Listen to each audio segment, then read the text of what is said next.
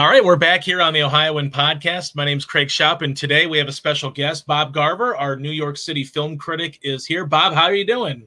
Hello, happy Monday. Did you have a great weekend? I had a lovely weekend, thank you. Did you watch some movies at least? I mean, that must have been why you had a great weekend, right? You watched some movies? Well, actually, two of the movies I saw in previous weeks, but I saw Voyagers this weekend. Voyagers was the one new movie I saw this weekend. All right, well, we'll tease that a little bit here. We'll save that for the end. We'll start with The Unholy. Now, this was a Good Friday release on April 2nd. Sort of an interesting movie to release on Good Friday. Obviously a PG-13 sort of horror film. But, Bob, what did you think of The Unholy? Didn't much care for it, despite some decent performances by Jeffrey Dean Morgan and Cricket Brown. Cricket Brown is the name of the actress who plays the girl at the center of this movie.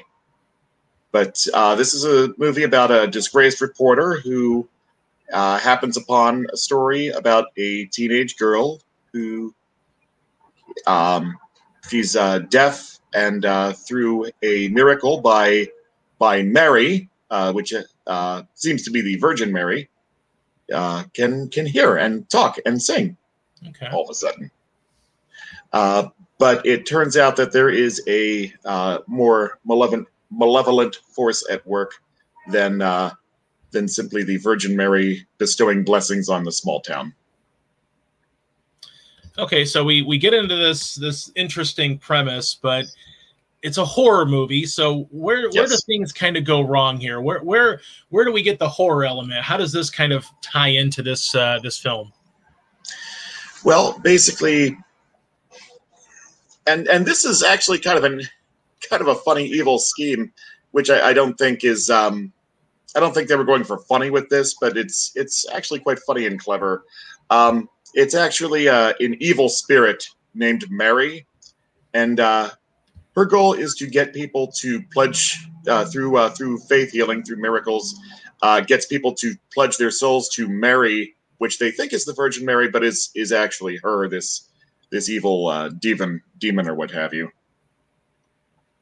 Now, is this, does this movie compare? We've seen a lot of these sort of spiritual horror thrillers over the years, and we've seen a lot of uptick maybe as well in movies like Insidious and, Annabelle, just to name a few. But is this sort of in the same vein as those other movies where, it doesn't quite go, hardcore R-rated, but maybe stays in that, PG-13 to try to capitalize on box office? But does this bring the scares? I mean, were there any grab your seat moments or jump in your seat moments for a movie like this? I mean, it depends on the person. I never got truly terrified. The Annabelle movies are, I believe they are rated R, whereas the Insidious movies usually go for a PG-13. But this one, I'd say is pretty solidly a PG-13. There's, I don't know, depending on how you want to score it, there's, I think, between 2 and 4 deaths in the movie. Now, looking at a movie like this, I mean, obviously you said the performances were pretty solid. Jeffrey Dean Morgan, Cricket Brown, who relatively unknown, has done a lot of short stuff, but really this is one of her first, true feature starring roles. Did anything stand out aside from, the performances? Visually, anything stand out? Special effects, cinematography, anything kind of stand out other than performances? The special effects stood out in that they were really bad. Okay. Yeah, were they going for a B movie-ish type of thing, or do you think they swung for the fences and just missed? No, I think they legitimately thought I think they did what they could. They just couldn't put together a movie as scary as they wanted it to be. Okay. Do you think something like this would have benefited maybe from more of that R rating, go all into the deep end, or would it not have mattered in a case like this? Maybe if they could have pulled off the violence as well as they wanted to, but since the violence they have is unconvincing, it doesn't work. Okay. Overall, just your overall grade or overall impressions of The Unholy. Gave it a C minus, and for anybody who is thinking of being outraged over this movie, sort of attacking faith-based people and blasphemously opening on Good Friday, it's not worth an emotion as strong as outrage. Okay. Have you heard a lot of outrage? Have people? I mean, obviously, I can't. No, but I can tell that it wants to get people outraged. Okay. It was specifically pushing itself as having opened on the holiest day of the year. Right. Much like we see a lot of Christmas releases where we'll see some horror, action, or R-rated movies on Christmas. This is probably another one of those attempts to try to rile up some feathers, I guess. Yeah, but no, there's a reason why we don't really do Easter horror movies. Right. All right, Bob. Well, looks like maybe you should skip the Unholy, but maybe something that we shouldn't skip. Tell us a little bit about our next film, Sound of Metal. Sound of Metal, yes. Sandwiching this in between the two bad movies. Spoiler for the Voyagers portion, but this is a tremendous film. It's nominated for Best Picture, Best Actor. I could have seen Best Supporting Actress for this movie. It doesn't have one, but it could have been in that race. The movie stars Riz Ahmed as a drummer who's losing his hearing and is also a recovering addict of some kind. I would assume heroin. But yes, it's about his relationship, which falls apart once he starts losing his hearing.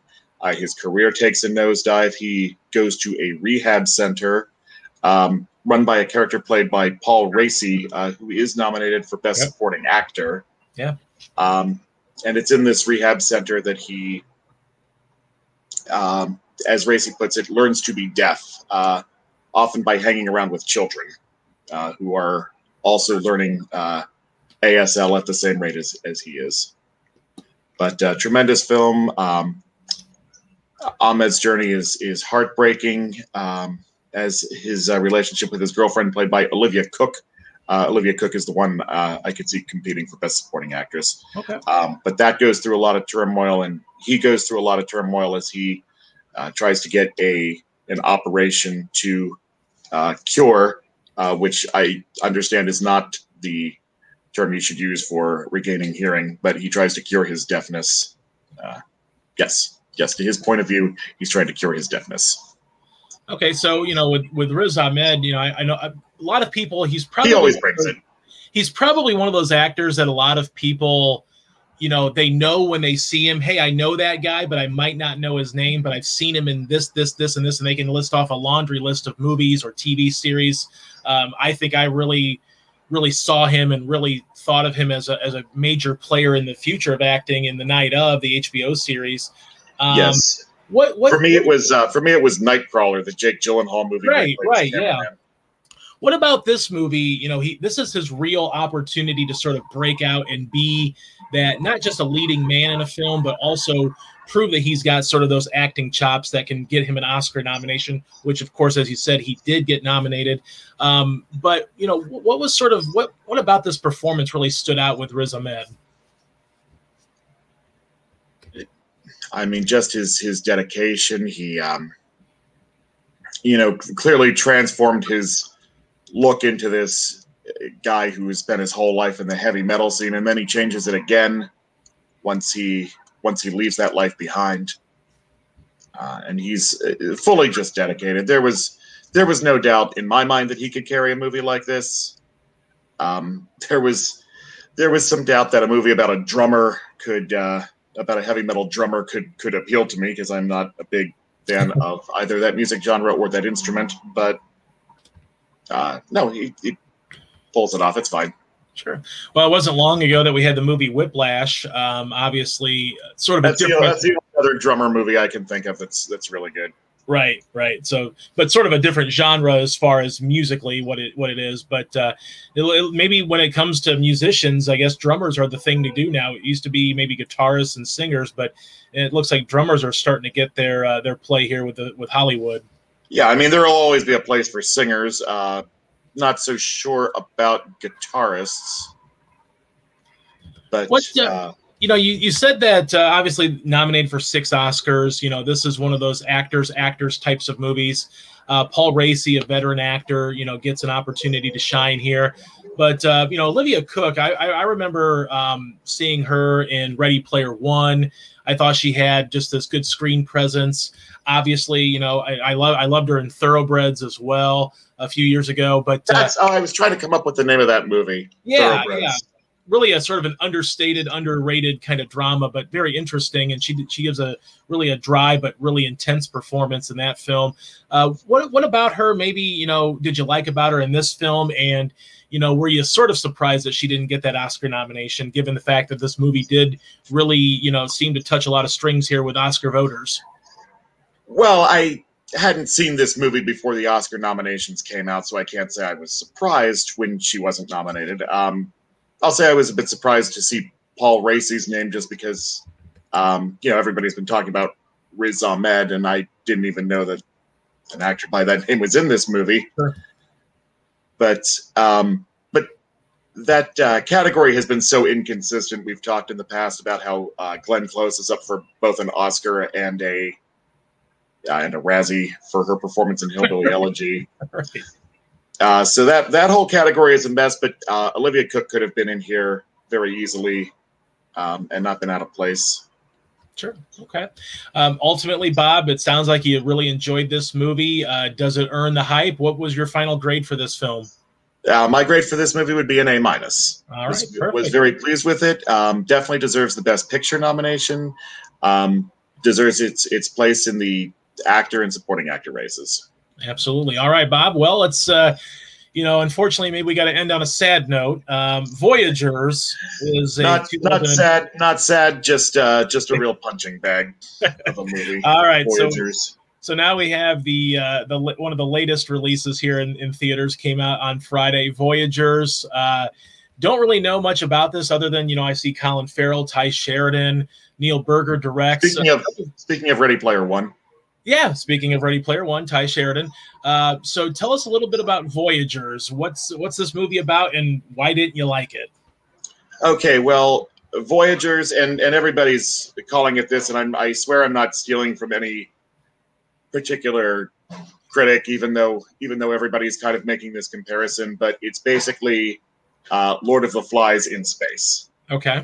It's got a group of teenagers that have been bred to go on a one-way mission to another planet in order to save Earth. I'm not sure how exactly they plan to save Earth 86 years in the future. I guess their plan is to set up the other end of a teleporter or something. They're not very clear about that. But so these kids are bred to go on this mission that will conclude in 86 years. They spend the first, let's say, 16 years of their lives training, and then they get shot up into space. Colin Farrell is the one and only adult in charge, which, first of all, is a mistake. There should be more adults watching these kids. Yeah. But they soon find themselves without an adult at all, and they kind of turn on each other as they decide to take over the mission for themselves. They have been drinking a steady diet of a hormone suppressant. Okay. Which they decide to stop taking, and their hormones run wild, and that causes them to turn on each other. Well, did anything stand out? I mean, obviously, when you're talking about going into space, or you're talking about a young cast of talented young actors, or even veterans like Colin Farrell, I mean, does anything stand out here? To visual effects? I mean, is it at least good to look at? I mean, something. Give me something, Bob. There's some I guess some decent outer space stuff.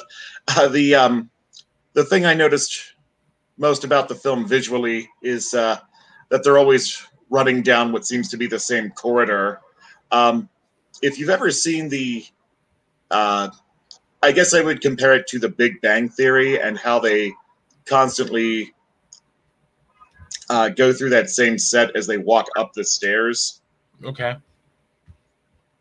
they pretend that it's different floors even though it isn't.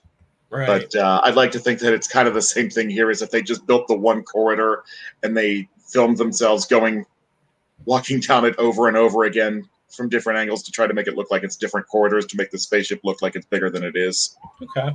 Well, I know another thing that you had mentioned about maybe a little bit of a disappointment was the box office for this film. Obviously, we had a little bit of a shot in the leg here last week with Kong, with Godzilla versus Kong. That took a big nosedive, about 58% return on its box office from weekend one. Yeah, but that was just because its first weekend box office was so huge, and because it was a holiday weekend. Right. So in Godzilla versus Kong still won the box office last week with around $13 million. Now Voyagers, though, sort of opened in fifth place.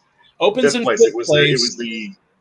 Sorry, go ahead. No, yeah, opens in fifth place behind Nobody, The Unholy, which of course we just talked about, and Raya and the Last Dragon, which has been out now for a little while. So obviously has to be a little bit disappointing. But were you surprised that a movie like this coming out in the midst of a pandemic with some other options in the theater? Were you surprised that this finished fifth?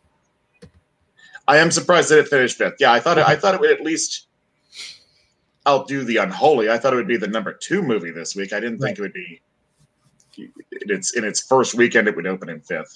Yeah, very big disappointment. Does that say more about how maybe bad the movie is, or maybe just how tentative people are about going to movies right now? Well, it wasn't marketed very well. I wouldn't even say it has so much to do with the fact that it's a bad movie, because I'm surprised that people would stay so far away from this movie, regardless of its quality, just because it's new. Sure. Okay. At the end of the day, any final grade for Neil Burger's Voyagers? C-. One thing I have not touched on, probably the most memorable scene in the movie, unfortunately, is the scene of sexual assault. Okay. So that's maybe another reason to stay away from it. It's on the tamer end of the sexual assault spectrum, but it's still very uncomfortable to watch. Okay. All right, Bob. Well, what are you seeing here this week? Do you hope to maybe rebound after a couple of bombs? I don't see things picking up this week. There is one horror movie opening. It's called In the Earth. That will be the new movie. For all I know, it's going to open in an even lower spot than Voyagers. Voyagers might be my next print review. Okay. And I will see at least one Best Picture nominated movie, either Mank or The Trial of the Chicago 7. Those are the two I have yet to see, and we'll talk about that next week. All right, fantastic. Well, Bob, as always, we definitely appreciate your time. Hopefully you have a better time at the movies this week. And hopefully all of you listening at home or watching have a better time at the movies. We will see you guys next week for the Ohioan Podcast. This is Craig Shop. We'll see you later. Thank you very much for having me.